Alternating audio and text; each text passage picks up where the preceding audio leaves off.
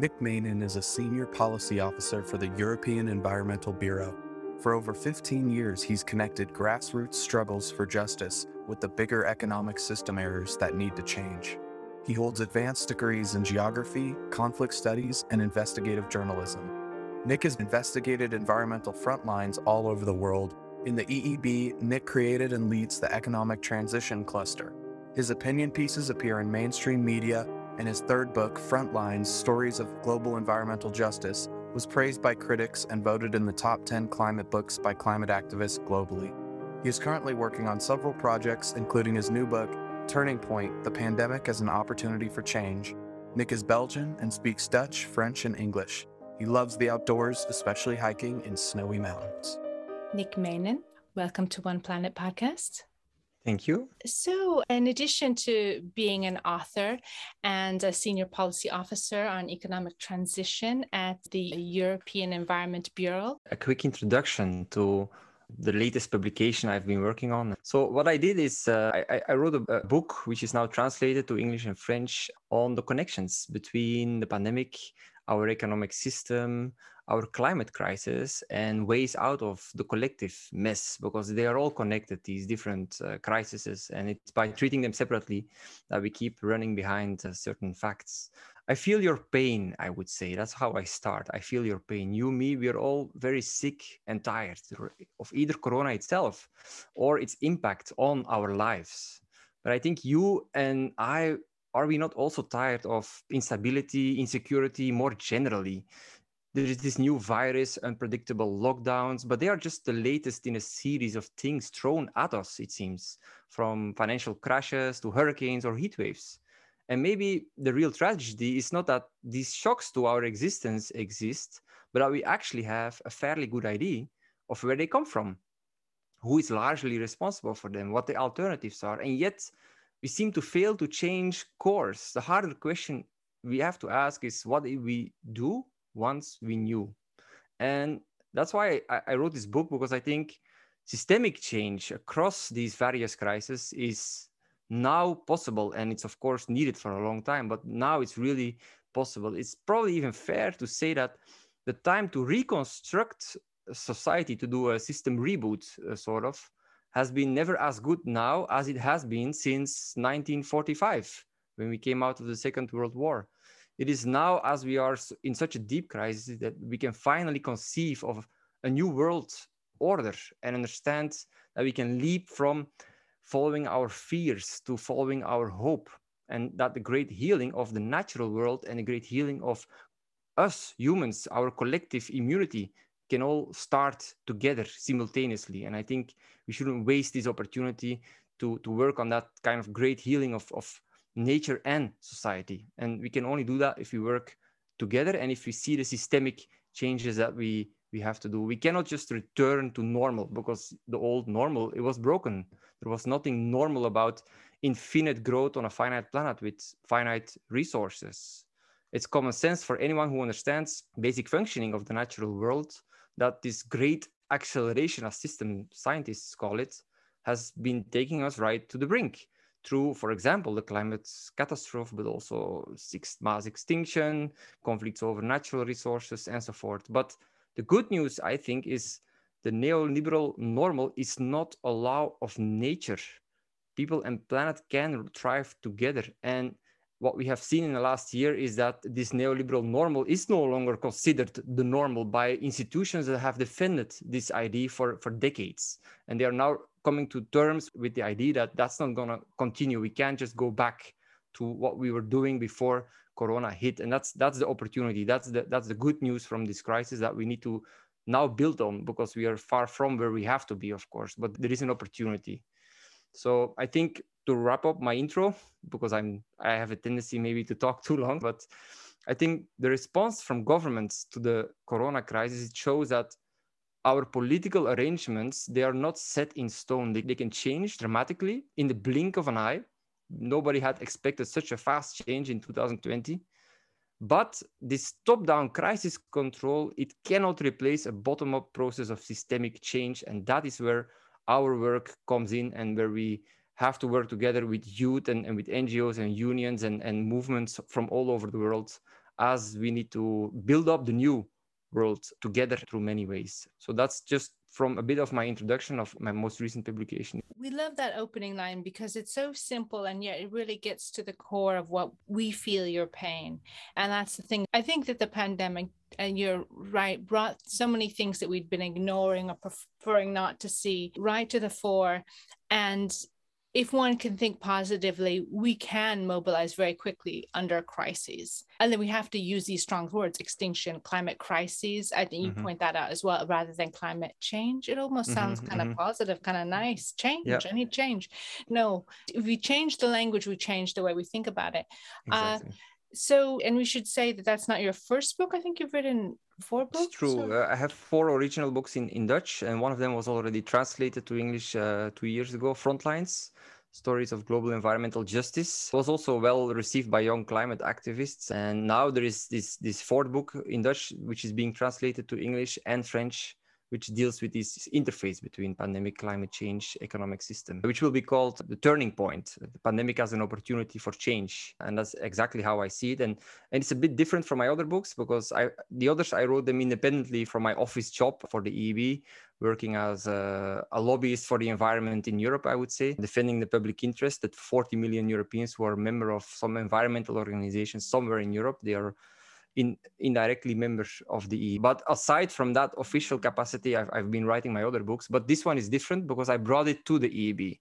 And I convinced others in EEB that actually this is the kind of message that we need to add to other work we already do, which is more day-to-day political work and nitty-gritty on specific legislations.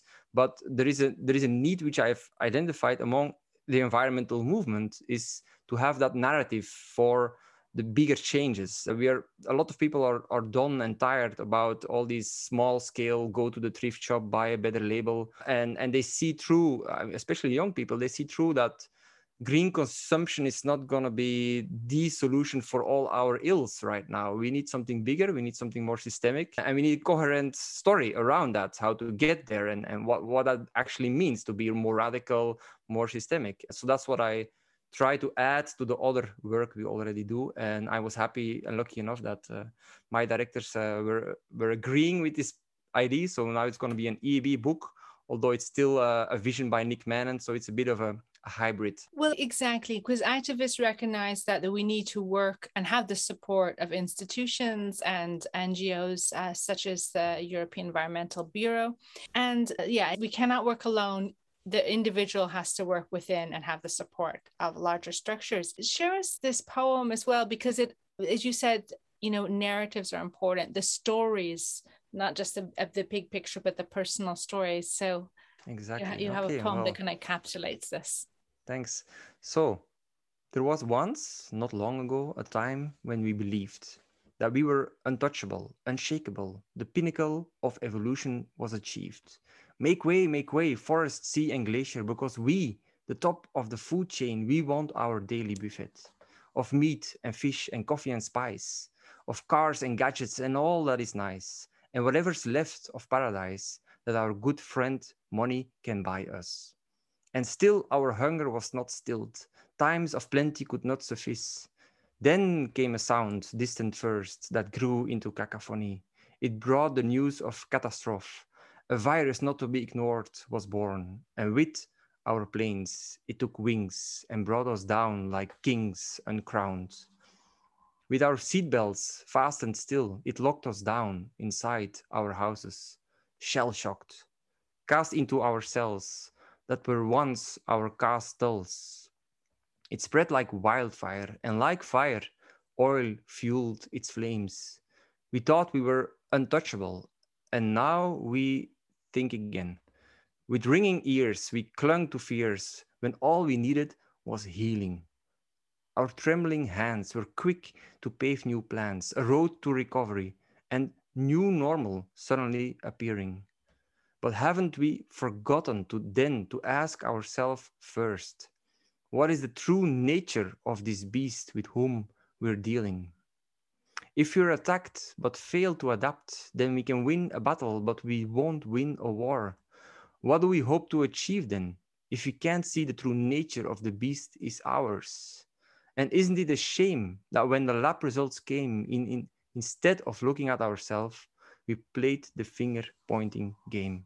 And isn't it ironic that to realize this beast's real identity, it takes an invisible virus to see it's our own hunger that can never be appeased? An outstretched hand is reaching out. This is more than a bitter speech about the things we wish were better. How often have we been resistant, hard-hearted, or hard-headed? We can trade more in ideas and less in goods. Give our food system new roots. We can hijack an economic system out of whack. We can stay grounded, get back on track. This crisis bursts with opportunity, so let's all be go-getters.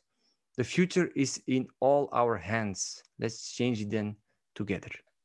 Thank you. So I really appreciate that positive message, and something that we can all relate to as we have to really reset our lives and our thinking. Turning point, truly. And so I'm just wondering, in terms of your path to becoming an environmentalist and a lobbyist, was it immediately evident for you that that would be a path you would pursue? How did you realize this is how you're going to spend your life? Well, no, this wasn't something I was born with or grew up with. This is more something you stumble into with bits and pieces by through experiences, basically. Because I think I studied geography, and geography is about the connections between humankind and natural systems. So you already have there your basis for understanding the natural world and the connections with how we operate our economies. But that doesn't mean that you immediately become a hardcore activist chaining himself up to some oil station or something. Yeah, I would say it came by little shocks, like history. History also is not a gradual process. It also comes with sudden shocks, like the fall of the Berlin Wall. And for me, maybe my experiences in Nepal, where I did some studies, I did some volunteer work, and I was maybe directly confronted also with, on the one hand, global inequality issues, and on the other hand, opportunities coming from globalization as well for the Nepali people, which were then the opposite of what we experienced from our side. There were more problematic issues like the moving of jobs, and then also climate change in Nepal as well. It was really prominent there, with glaciers melting into lakes that then burst out of their small temporary beds to create kind of tsunamis in the mountains, which was something I didn't know before. But then I saw what the effect of these things were by visiting a valley where such a thing recently happened, and then seeing how people move away from their natural environment where they were working and living in harmony for generations, because the climate change didn't allow the next generation to stay anymore. And yeah, that became a topic for me. And then I started working for environmental NGOs, and then seeing through negotiations as well. I was in Rio in 2012 when the big agreement was made, which then led to the SDGs, the Sustainable Development Goals, becoming the global agenda, which is supposed to then address our global problems. But as I was there in this deep in this process, I quickly sensed, and we were lucky enough that the Belgian delegation allowed the NGO people really in the room when the negotiation happened. I quickly sensed, like, this is not going to solve our problems. This is an agenda which was really dominated by Brazil, China, India, and which is very much focused still on growth, and which is from their perspective maybe what they need. But it's clear, like, this agenda doesn't go far enough. And we are seeing it already. I mean, we're not on track to meet the SDGs, and it's a very simple reason. SDG 8 is an SDG that says that all countries need economic growth. That's still just not longer possible. So we need bigger alternatives. So I've been then focusing my attention on, well, there was this degrowth community within the academic world, where it was very small 10 years ago, people from the academic world, economists, saying, actually, like, we need degrowth. I was like, what's that? And got into that, and then realized, well, this is something really different. It's the challenge is how to translate this into workable policy options that can be explained to a wider public. So I kind of specialized from there into more systemic changes than what things like the SDG have to offer on us. And now I'm basically a paid rebel, somebody who's paid to poke holes in the military industrial complex, which kind of a nice thing to do, and try to unpack these complex alternatives in economic terms for a wider audience through books, articles, opinion pieces, and policy positions. Like a post-growth future, which is the politically correct term for what the academics call degrowth, is really a positive future where you plan for the reality that you cannot grow infinite on a finite planet. And if you plan for it and you manage this well, you can actually create even more well-being for more people than in the current system, which is just headed for disaster. And that then gave me new inspiration to see that actually it's a positive alternative. Yeah, well, I love that term degrowth and what it means. And if you're looking to nature, we in nature we prune trees, maybe they're dying outgrowths, and that's what we have with our energy systems, fossil fuel. I mean, it's not alive. No, nothing grows forever in nature. I mean, we stop growing when we are around 18 years or 20 years. But somehow we believe that in our economy, every company and every production process needs to keep growing. And somehow we've hit and crossed the limits of what is tolerable for the ecosystem globally. And that leads to all these problems that we then run behind. We're basically trying to mop the wet floor while we do our environmental work, while the tap is still open in the back of us.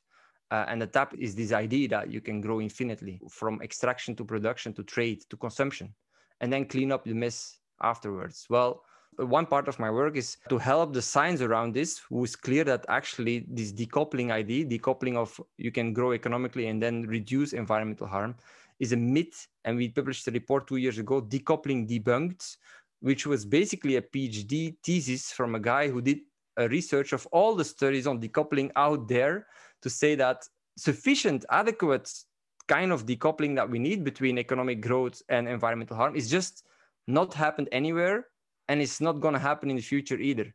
And then we published that study, and a year later, the European Environment Agency, which is part of the institutions, they also published their studies saying that, well, if Europe wants to meet its environmental targets, we need to get rid of this growth idea. So you see the momentum going from first academics 10 years ago to NGOs, us, to the European Parliament, to the European Environment Agency, to some people in the Commission even, and not everyone. But you see the momentum growing for, okay, we need something really different. And this is not a capitalism, communism, black, white, 0-1 discussion. This is much broader because growth is in both capitalism and communism. This is not a left-right issue. But if you look at it historically, we have 5,000 years of money and debts and economy in that sense as humanity, but we only have 200 years in which growth is important and only 50 when growth is above everything else.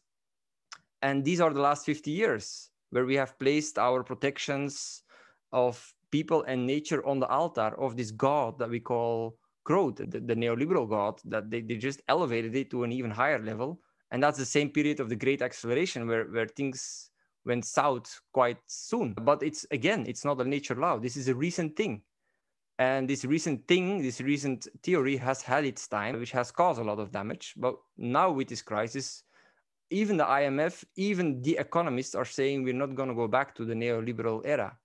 And they were defending this era for decades. So I have hope that maybe we can now transition to something maybe like a well-being era, where countries are already saying we want to be a well-being economy. And like New Zealand, telling every ministry, tell us how you're improving the well-being of the New Zealand people.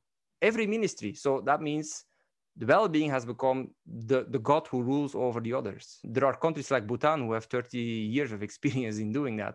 They just call it gross national happiness. And by the way, with great success, they've raised life expectancy, they have reduced poverty in record ways, and they are carbon neutral. They absorb more emissions than they emit. So it's just to say that it's really possible to do things differently. Small countries have experience, bigger countries are trying it out right now. The debate in Europe is hot on this topic. I think in the US, there is also some movement around, for example, this new Green Deal. So yeah, there are good things happening, and I'm quite hopeful. Yes, I mean, people have been calling it the older model, or this model that we live in now, that's Capitalocene and not, instead of the Anthropocene. And so speaking about targets, what are your hopes for the COP26? What are your expectations? Wow, that's a tough question. To be honest, I don't follow the COP process that closely. And to be also honest, I've been to one of the COPs in 2008 and I came back a bit disillusioned. So I don't want to say it's worthless, but I don't have my biggest hope on the process at the COP, to be honest. It's necessary. It's something necessary. We have to get together. It's just something we can't just have the illusion that we're going to solve our problems without global cooperation. So it's needed. But it's proven from the last 25 COPs that it's not enough yet. I have more hope in things like Extinction Rebellion and the Gelande, it's in Germany, to really bottom-up movements, or Greta Thunberg and Friday for Future. These kind of movements are really changing the debate, at least in Europe, as far as I can see. After the last elections, we had a surge of green European Parliament people from Germany, for example, coming in on the back of all these protests all over Europe, which were instigated by Greta Thunberg. So that changed our possibilities at the Commission level. And the new Commission is also much greener and making laws which go, for example, we've gone from 40% to 55% of target for emission reductions by 2030. Of course, far from enough. We need to do much more. But the jump has been massive. And this is thanks to the bottom-up pressures, I think, and not due to the COP processes. So my hope is more in the combination of these bottom-up system change advocates and making sure that the people in power, especially my part of the world, are aware of the opportunities that are out there to do things really differently. Because sometimes you get that, like from policymakers, yeah, but what's the alternative? If you're going to degrow, so you're against jobs. These kind of reactions are always there. And well, we explain them. We have a report on escaping the jobs and growth treadmill, for example, with Tim Jackson, a prominent academic from the UK, explaining that it's not because you go for a post-growth future that automatically you have less jobs. That's not a nature law. That's a political arrangement, which can be done differently. And here's how. So that's our role then as NGOs to provide these detailed policy alternatives. And then there's a really big role for these movements which are jamming the system on the ground, which are creating another political debate, which go far beyond these soft, wear another sweater on Earth Day and buy green things. And that's where I get more hope, to be honest, than from the COP. But it's needed. And who knows, something big comes out of it, then I'll be pleasantly surprised. You're listening to Mia Funk's interview with Nick Menyon of the European Environmental Bureau. I'm your co-host for this episode, Merritt Kelly. Nick's last point is a good one that many of us have realized in one way or another. Small consumer-based changes are just not going to be enough. The sweeping changes that government and like-minded agencies can bring in to protect our environment and ourselves are necessary. He refers to this as the top-down change. He also speaks on how critical continuing that bottoms-up approach is. Citizens uniting, saying enough is enough. We cannot continue to let large corporations and government exploit nature and people in pursuit of that neoliberal god, endless growth. I love that phrasing from Nick, by the way, because it's true. What does GDP growth actually mean in the grand scheme of things if in the future you can't spend more than 10 minutes outside because of air quality or extreme weather? Losing our favorite natural places, losing our biodiversity, losing our way of life is what's at stake here. Make no mistake. That's why it's so crucial for each one of us to keep up energy in this fight, despite discouraging stories at times, which is something I struggle with as well. Nick will touch on later, covering many of these stories in his book Frontlines, Stories of Environmental Justice, and some of the environmental wins by people that he's personally witnessed. We've had several different stages of an industrial revolution. I don't think it's wrong to say now that we need an environmental revolution in the fields of business and economics. Growing recklessly without care of surroundings is how single-celled bacteria and cancer behave. That is the path we're on for the Earth. With that, let's get back to our interview with Nick Menyon. It's a pleasure to be here with you as well. You did mention you kind of have to go beyond even traditional economics at its core I was in my master's just a year ago. I was taking classes that really emphasize these traditional economic policies. And I was frustrated because I didn't really see what you're talking about kind of be incorporated into the curriculum. And I think that's a really big problem. How, in your mind, do we need to address it? Do we need to bring this in and kind of fundamentally change the way we teach economics or look at it? And then also, what would you to that traditional economics that says too much regulation, like environmental regulations, will just hinder businesses from that necessary growth and innovation, leading to lower GDP and ultimately that lower quality of life? These are the kind of lock-ins in our system that we need to get beyond. A lock-in means we've set something up long time ago and we stick to it for reasons usually of defending certain vested interest, people who want to keep it like that. But there is a whole movement in the world like Rethink Economics who want to change the curriculums of the economy classes worldwide with things like Prosperity Without Growth from Tim Jackson, or with the donut economy from Kate Raworth. She's very active on changing curricula globally as well. So you could have a look at that deal. It's a donut economy action lab, how that lab stimulates change of economic curriculums all over the world. And Rethink Economics has another part on that. She speaks together with me as well, Kate, in a documentary, The 25% Revolution. If you Google that, you'll see a 20-minute documentary using other economic models for teaching and policymaking. I mean, in that same documentary, you'll see that the donut economy model from Kate, it's applicable. Brussels is now trying it out. Tokyo is looking at it. Amsterdam has some experience with it.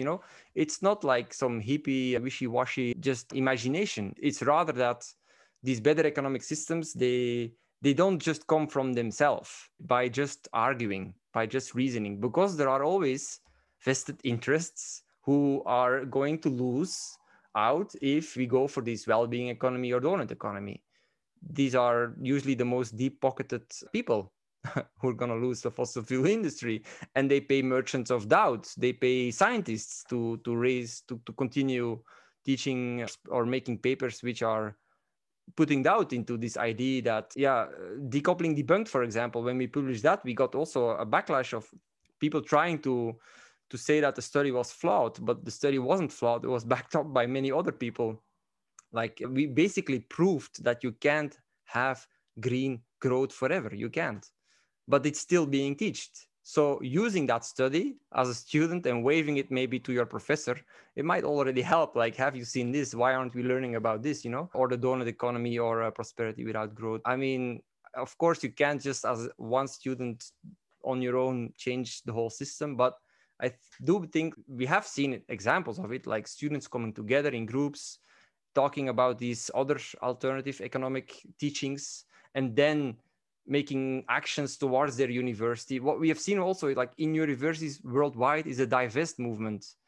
I mean, that's another model where students have come together saying to their university, we can't keep investing our funds into fossil fuels. You're teaching us, but you're destroying our future. How can you do both, And they have been successful in removing billions, if not trillions, from investments into fossil fuel industry. Well, that was student power that made that. And the same student power can change how economy is being taught all over the world. So yeah, you're encouraged to look into that.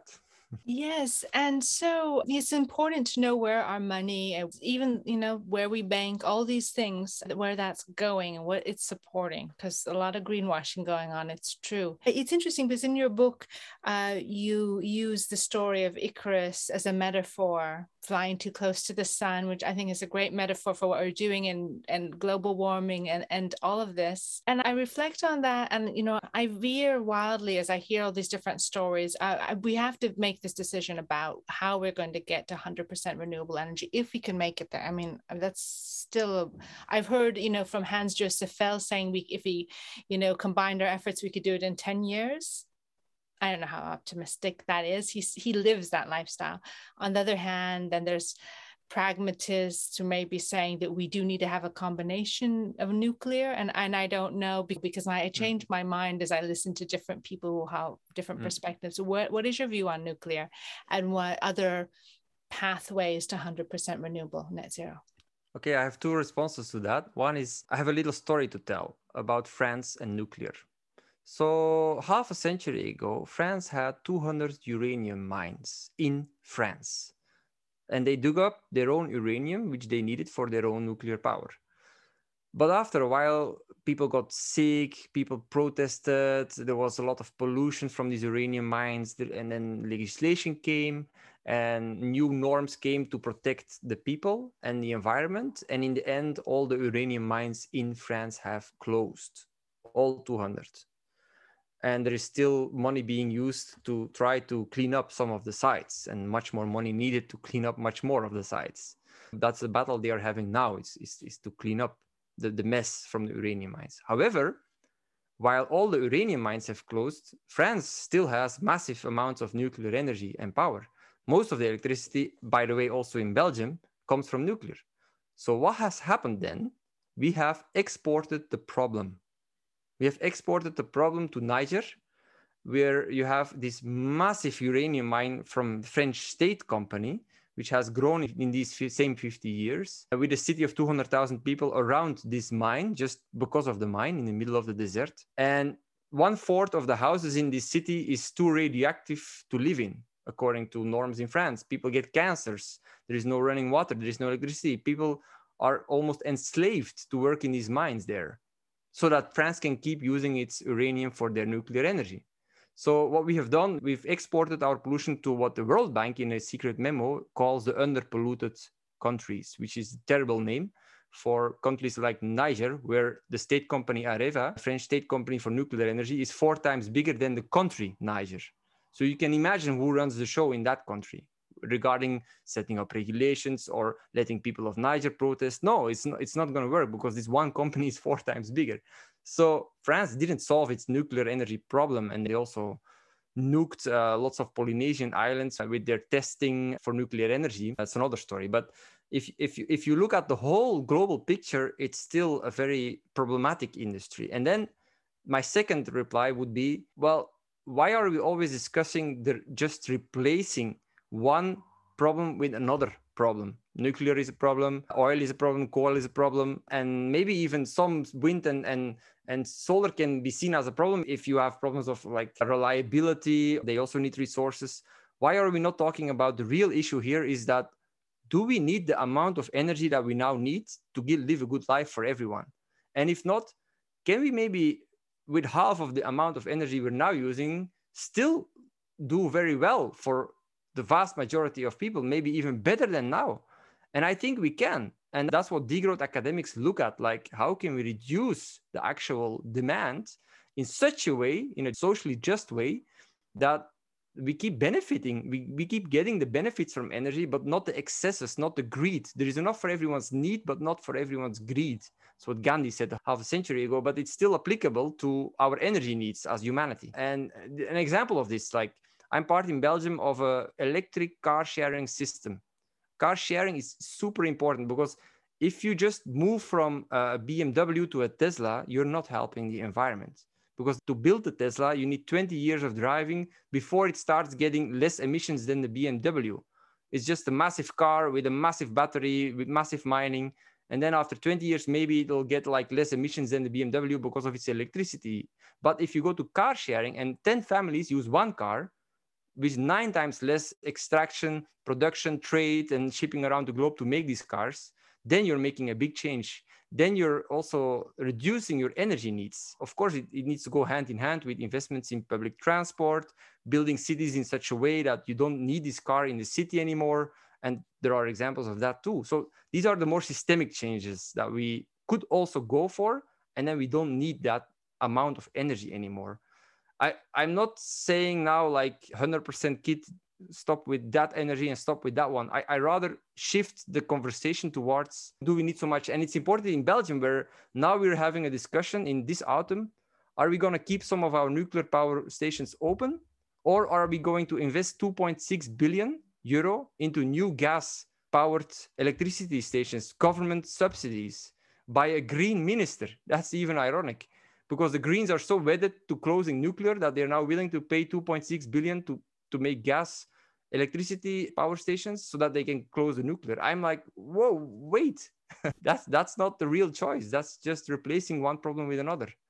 And we're talking about like the possibility of having 3 days in winter in a row with no sun and little wind and cloudy. Then it might be a problem. Well, maybe we can find other solutions to close down the most electricity demanding industries for these 3 days and pay them out for compensating them for these 3 days.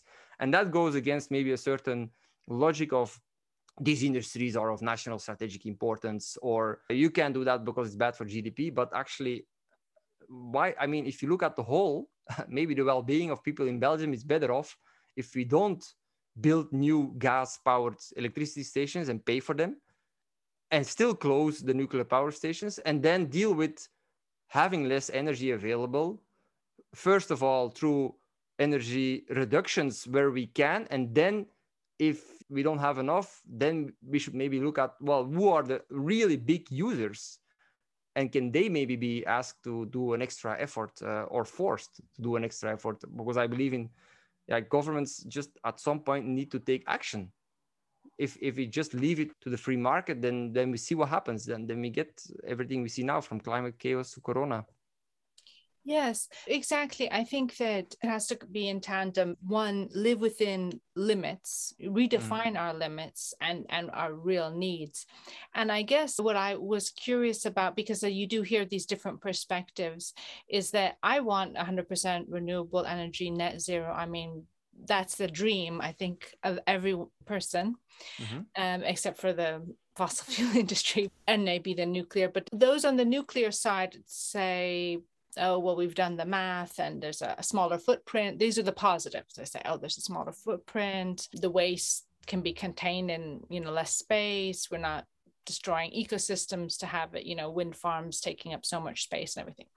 And the things that you hear, and that's what confuses, I think, a lot of people. And then they say that, well, the solar cells can't be recycled. There's a waste involved in that, or the wind farms. And then the obvious things wrong with nuclear, it's exhausting. So what solutions, are there solutions towards the flaws or the imperfections in the wind farm and solar energy? Are there ways around it? Maybe, obviously rooftop solar, but, just tell us some of the real practical solutions that you've seen and heard about. Well, there is continuous innovation in these sectors. I think last week I got the news from some researcher in Australia developing the cheapest solar cells ever without involving any silver mining to make the solar cells. He managed a way to replace the silver that's in all our solar panels now with copper, which is much more abundant and easier available. Another invention was a schoolboy in Nepal making with some horse hairs that he was just putting tension on for a very cheap way. He was able to turn a light bulb on and have at least some electricity in his house in a rural village. And it cost him like $10 to do that. And, there is this movie even about this guy in some sub-Saharan African country. Great movie. I can't remember the name now, but of a guy who made his own windmill and then saved his village from the drought that they were having. I mean, all over the world, people are inventing with scrap materials things. And so it doesn't have to be the most non-circular windmill or non-circular solar cell. It is true that there are problems in these industries. It's again an issue of power and unequal power division. Like, you have companies that go to Kenya and build 200 windmills, massive windmills in the middle of Maasai country. And then these people just have to move out because the company just came there and did a land grab. And that's, of course, problematic. And then you have the other extreme end here in Belgium, you have EcoPower, which is a cooperative by civilians who pooled money together to start with one windmill and then a few more. And this cooperative has grown over time. It's one of the oldest on wind energy, maybe the oldest, like 20 years already in Belgium. And we own our own windmills, and we have discussions on where to put them, how, and then you can make choices about your materials and your locations and sustainability in general, about your whole chain. So it boils down to that, I think. If you do the effort of working together with like-minded people and you pool your resources, your ideas, then you can come up with solutions which are decentralized, which are more sustainable than if you just leave it to the massive market players who are just seeking shareholder profit. And it's possible, and it's already happening. But it's true, like you mentioned, there is I mean, there are big differences between a windmill is not always a windmill. I mean, it depends on who owns it, where it's placed, at what expense, who benefits from the electricity that it produces, and who loses out. So you still have to see the whole picture. It's with everything in the economy. If you just blind yourself from a part of the whole life cycle or the whole chain, you're deceiving, in a way, yourself and society in general. So if you look at the whole picture, the whole life cycle, then you'll see big differences and choices that can be made. Yeah, thanks, Nick. The Boy Who Harnessed the Wind. That's the name. Thanks. Yeah. It is. It's a great movie. So yeah, you've touched on some of these stories that were kind of known in one of your more popular past books, Frontlines, Stories of Global Environmental Justice. So you gather these environmental clashes between businesses, governments, and people, kind of detailing who takes what from the earth and how. And this was done over a decade of research by you and your team. In that time, did you kind of notice certain themes, negative or positive, that kept kind of cropping up in each story, whether it's, climate lawsuit in the Netherlands or the land grabbing in Uganda or the sand mining in Dubai? Is there some kind of central themes to these stories here and experiences?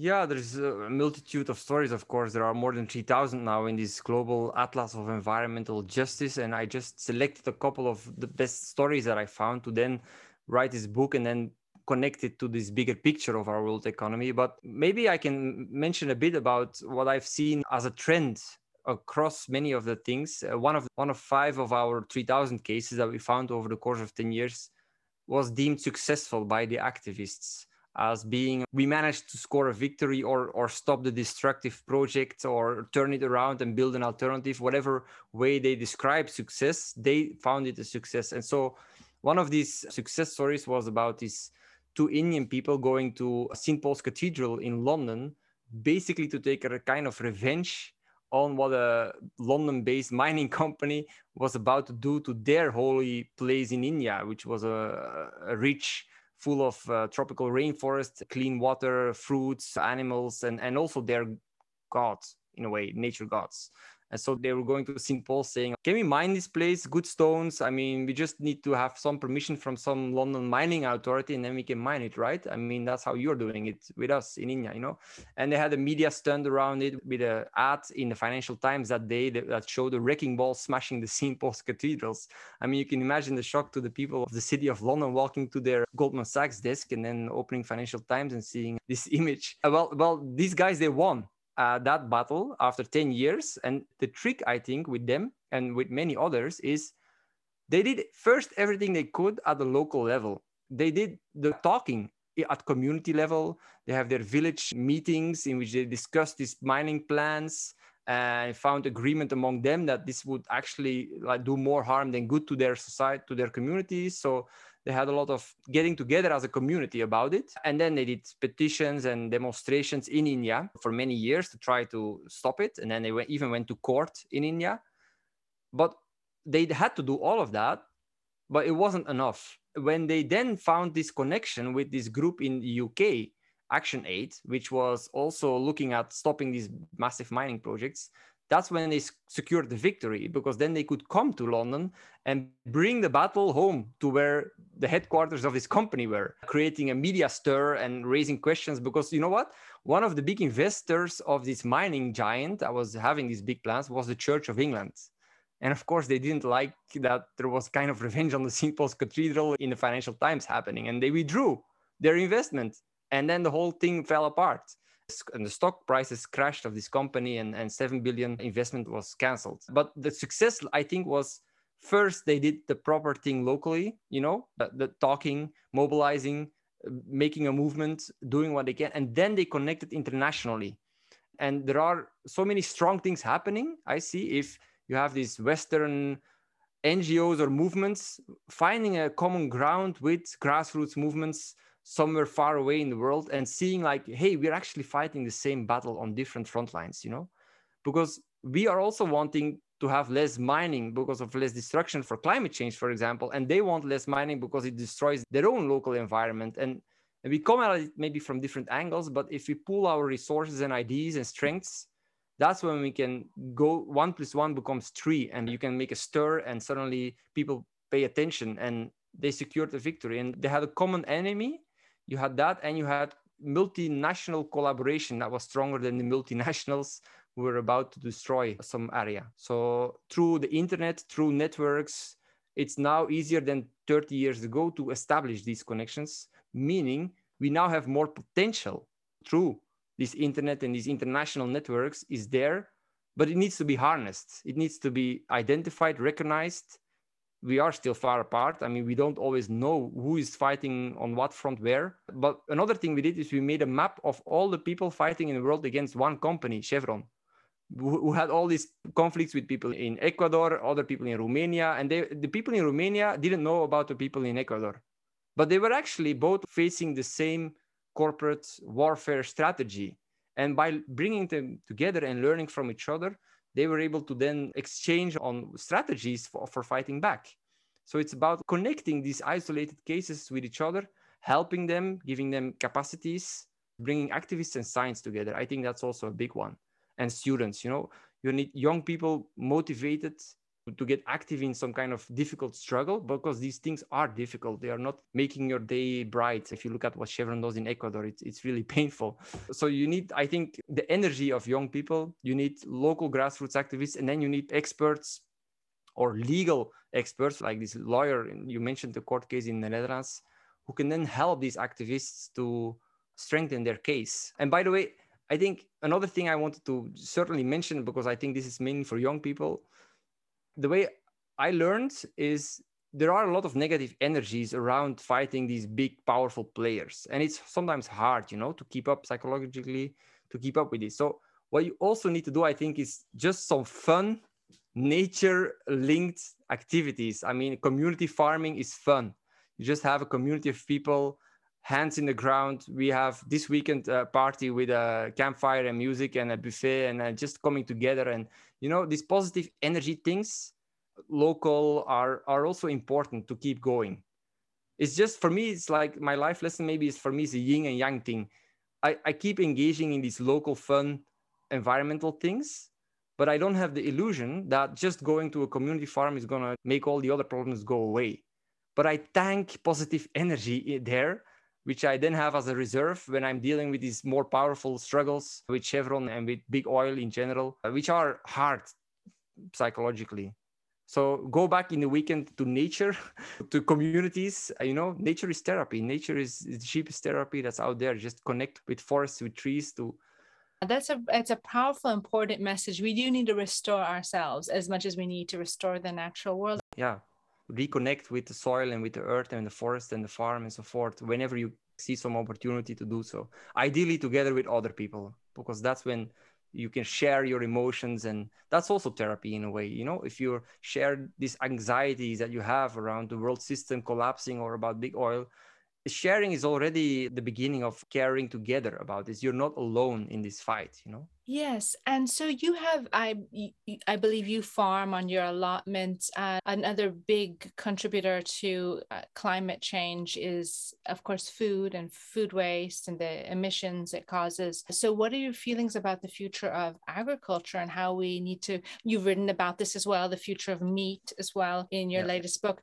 What are your reflections on that? And what are some things that we can use to implement change?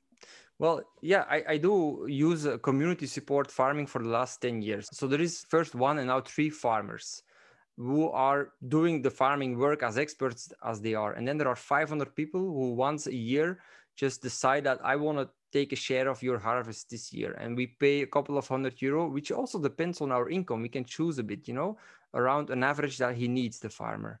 And then in collaboration with him, we have sometimes talk, which kind of crops are we going to change this year, And then he does his work. We go there and harvest whenever we want.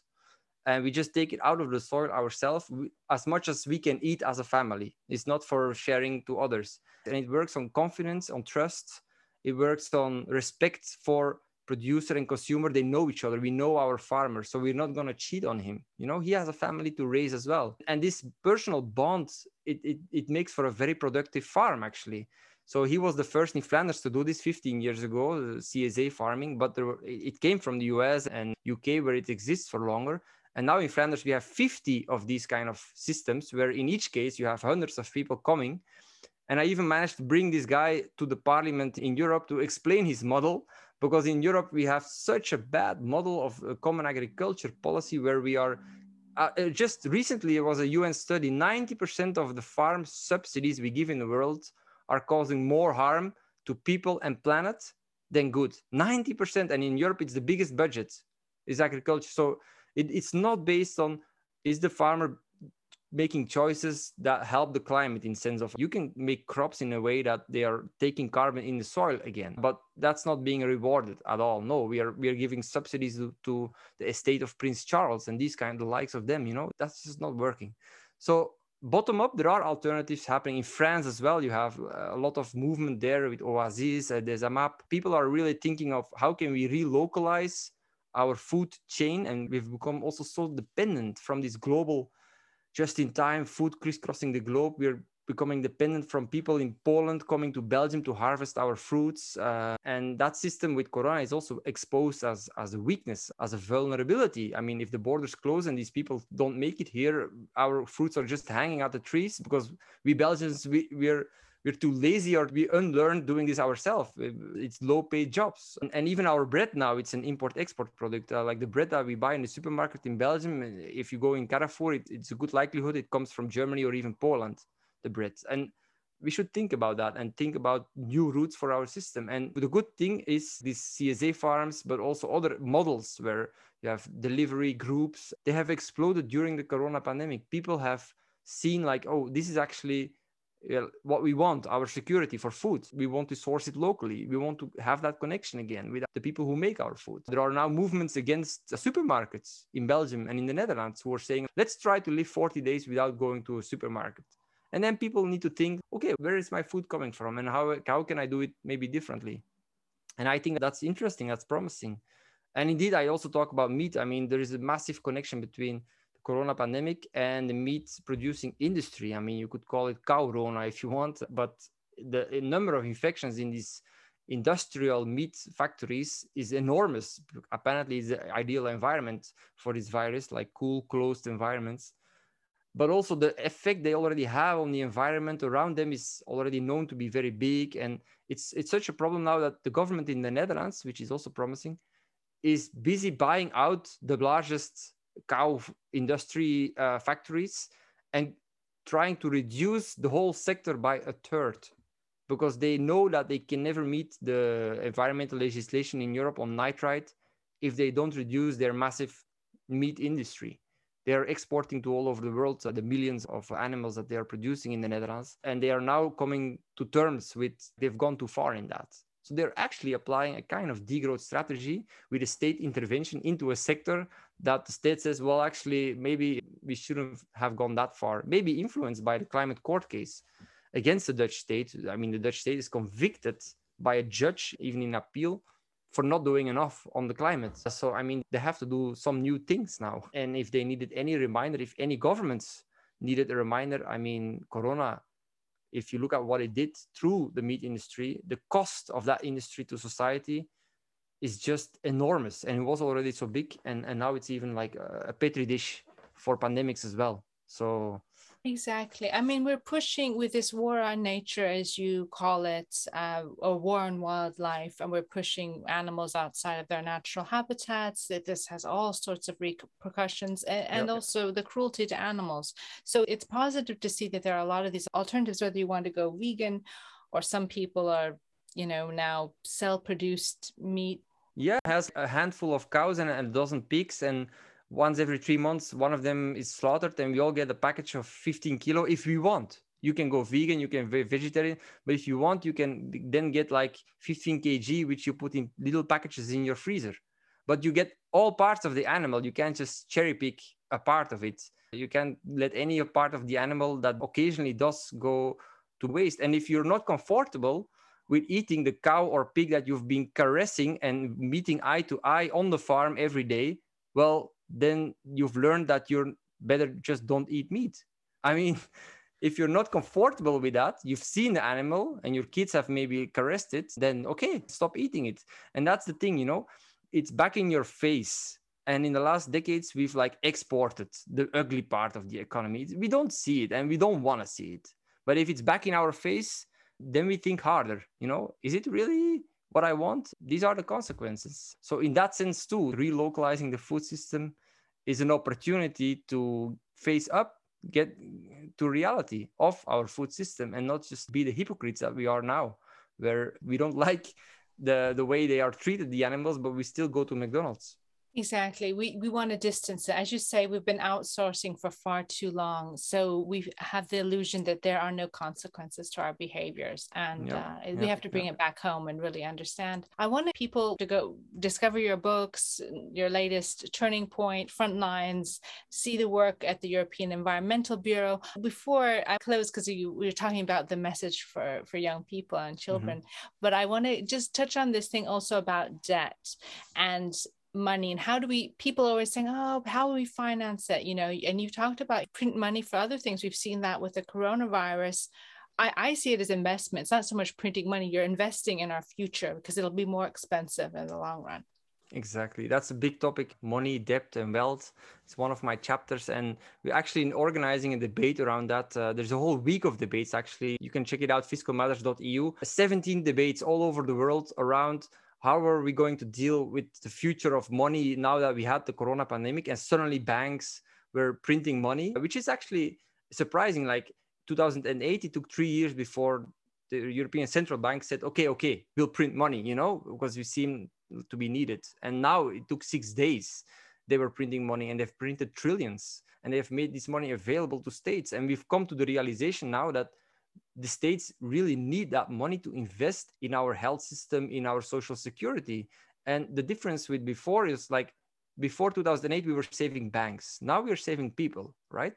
So maybe this time we can, instead of making the same mistake that we did after 2008, especially after 2011, when the banking crisis became the national sovereign debt crisis, then we started austerity. Okay, now it's time for the pensioners and the ill people and the unemployed to have less money so that we can pay off the debt. And the poor people were hit twice, basically.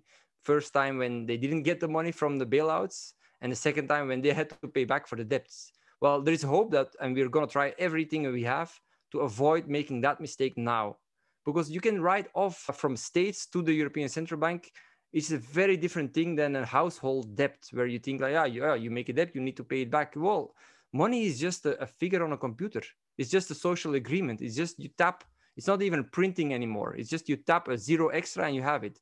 And nowadays, 95% of money is made by private banks who just make money because somebody wants to buy a house, for example. But that's not what the economy needs right now. We don't just need that as a solution. No, we need states investing in the right things. And if we come to that collective decision, that's what we need, which is different from the neoliberal idea, then we can also come to the collective conclusion, well, you know what? 30% of Belgium's national debt which is to the European Central Bank, we just write it off.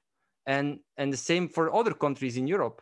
And if we can do it globally, even better, but there is maybe more political, it's already difficult, but political reality that we can do this in the EU. And it's not even historically an aberration. It's actually more part of history. Because the last 5,000 years, we've had debts. And on average, every 50 years, we had a massive debt write-off. I mean, David Graeber, who recently passed away, wrote about that debt the first 5,000 years. And the last time we did a massive reorganization was in 1953, which is now almost 70 years ago. That was after World War II, to avoid countries in Europe getting stuck with their 200% debts and not being able to get out of the morass, to be able to really rebuild our societies. So we said, well, you know what, in the 50s, we'll just settle the score. 90% of the debt from Germany was written off, from France, from other countries as well. We also taxed the rich with 90% income tax on the highest income earners. That was normal in France and in UK and in much of Europe for like 30 years, between 1950s and 60s and 70s. And the state deficit dropped from 200 to 30%. And the state was then able to invest in all the things that created the golden period of the 60s and the 70s of welfare for everyone. And now we can do the same with not just welfare, but well-being as the focus. And the opportunity is really there because it's about well-being, our health. It's about our health, this crisis. So let's now push on and make sure that we are not again forced by the neoliberal ideologies to pay back this state investment, is a better name than debt, by saving on all the things that the poor people and the average people actually need, like better and more hospitals, better and more public transports, better and more schools. That's what we now need for our well-being. And it has a value which we need to name, basically, and not just ignore. So yeah, there is a lot of work to do, but there is an opportunity now. And if you want to know more, there's, again, like there are 17 different debates on various aspects of fiscal issues, monetary issues all over Europe, fiscalmatters.eu. Yes. And so if we could just, because you go in depth and we can't cover it all here, but just, I think you have a child, you have children. Yeah, two daughters. Yeah, 5 and 12. And so we're thinking a lot about, young people, and not just our future, but their future. So as you think about the future, climate crises, education, technology, and this world that we're leaving for the next generation, how do you prioritize certain issues? And, what do you tell your children? What would you like young people to know, preserve, and remember? Well, that's a big question. And it's a hard one because I struggle with this as my 12-year-old is becoming more aware and knowledgeable about what's going on in the world. And yeah, at some level, you try to protect her from the things I write about in my books, which are often quite, hard to deal with psychologically. And I want to give her this innocence for a while, on the one hand, to just grow up without having all to worry about the weight of the world's problems on her shoulder. And on the other hand, she does watch some of the news and she reads things. And so you do want to give her something about what's going on, but you filter a bit. And what I do then is like when I spoke earlier about this need for myself to connect with nature, to feel it, to love nature, and then look at it differently than just by the ratio and the figures and the facts, by just appreciating going in the mountains for a long distance walk and then coming at a high altitude and then seeing this horizon with layer after layer of new mountains and sun setting, it creates an emotion, a feeling, which is a hook in your brain to which you come back. And if you don't have that, it's just figures, it's just distant. And so what I did, for example, with our oldest, we went for a 1,000-kilometer hike when she was a baby, even when she was a baby, to start from the beginning with walking close to her parents in carrying bag, just hearing the rivers, just the birds and the sun. That's the kind of thing we do. And we still try to do that regularly. My sister, she moved to the north of France in a really remote area with a lot of nature. And now we go there more and more regularly with the kids and just let them roam free in the forest, They have space there to just go out there and collect snails. And my 5-year-old, she then came back with this dead mouse. And she said, "Oh, Daddy, what do I do? Let's make a little grave." And then, yeah, let's make a little grave. And then she went for flowers on the grave of the little dead mouse. And then there were baby chickens, and she was in the cage with the baby chickens. Just giving opportunity to have positive emotions with animals, with nature is so important, I think, because it stays with you for the rest of your life, and you're going to be a different kind of environmental protective person if you have this connection than if you're just growing up in an apartment in the city and then learning about it from podcasts and news. No, stop listening to me, just get out there.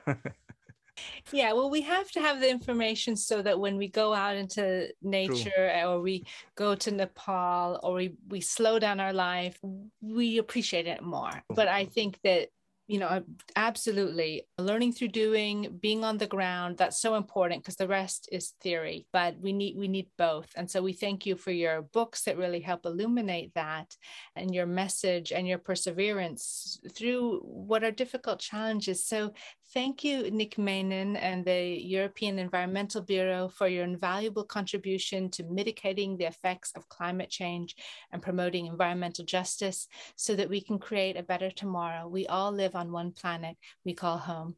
Thank you for helping make the world a better place for future generations and adding your voice to the One Planet podcast. Thank you, Nick. Really great to hear and great points. Thank you very much. It was a pleasure to be here, and good luck to you all with your endeavors on helping the planet to become a better place. Thanks. One Planet Podcast is produced by The Creative Process. This interview was conducted by Mia Funk and Merritt Kelly, with the participation of collaborating universities and students. The associate producer on this podcast was Merritt Kelly. Digital media coordinator is Hannah Story Brown. Theme music is written and performed by Juan Sanchez. We hope you've enjoyed this program. If you would like to get involved in One Planet Podcast and be a part of the climate change solution, just drop us a line at team@oneplanetpodcast.org. Thank you for listening.